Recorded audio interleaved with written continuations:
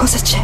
Visionaire. Cosa? Visionaire. Ah, bene. Si può tentare un'associazione di idee. Cinema. Laura Buffa. Fantastico.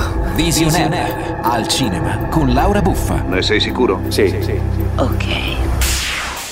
Ciao a tutti voi amici visionari che come me amate il cinema e le serie TV. Io sono Lauretta Buffa del sito visionaire.fm e questo è un nuovo Visio Selfie, ovvero, come piace chiamarla a me, una piccola recensione. Questa volta torno ad occuparmi di serie TV e torno ad un mio vecchio amore, la fantascienza. Lo faccio con la serie disponibile su Netflix Another Life, serie della quale sono già state caricate 2 stagioni, entrambe da 10 puntate, quindi 20 puntate in totale. Si tratta di una serie di fantascienza che prende il via con l'arrivo sulla Terra di un misterioso manufatto alieno.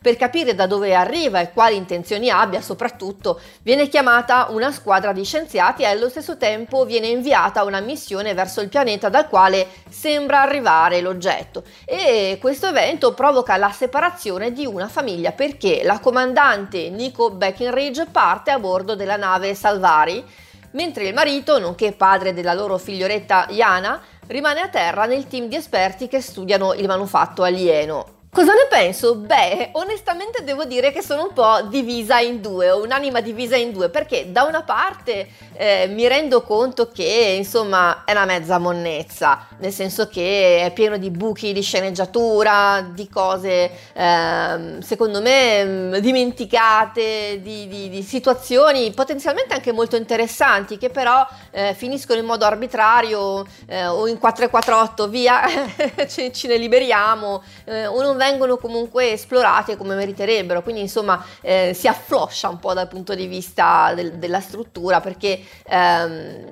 parte un po' come Arrival, il film, non so se l'avete visto, e vuole proseguire come vorrei essere un nuovo Star Trek più moderno e più cinico, ma non Iafo.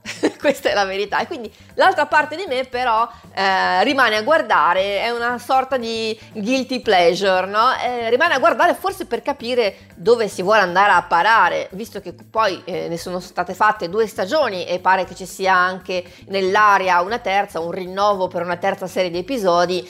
Diciamo che il punto interrogativo rimane lì, ma in effetti io come spettatrice rimango attratta, rimango a vedere, no? Pur ben sapendo da una parte della mia testa che la sceneggiatura fa acqua da tutte le parti.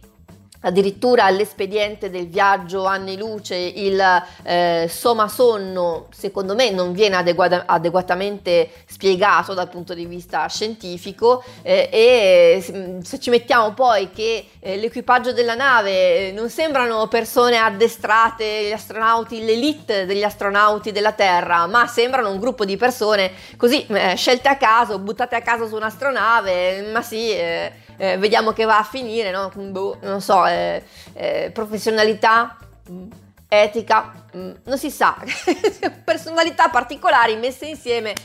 Arrivederci e grazie, ecco, un po' un'accozzaglia di personaggi, e mi fa anche un po' sorridere il fatto che per mantenere vivo l'interesse ogni tanto se ne fa fuori uno, no? Ogni puntata ne crepa uno, un po' come la vecchia maglietta rossa Star Trek insegna, no? Chi ha visto un numero congruo di puntate di Star Trek sa che cosa significa la maglietta rossa su un personaggio.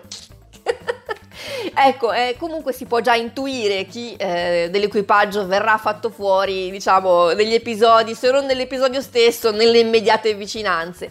Detto questo, la serie quindi c'è da dire che funziona in modo discontinuo, perché sembra sempre essere sul punto di decollare, ma la navetta rimane sempre a terra.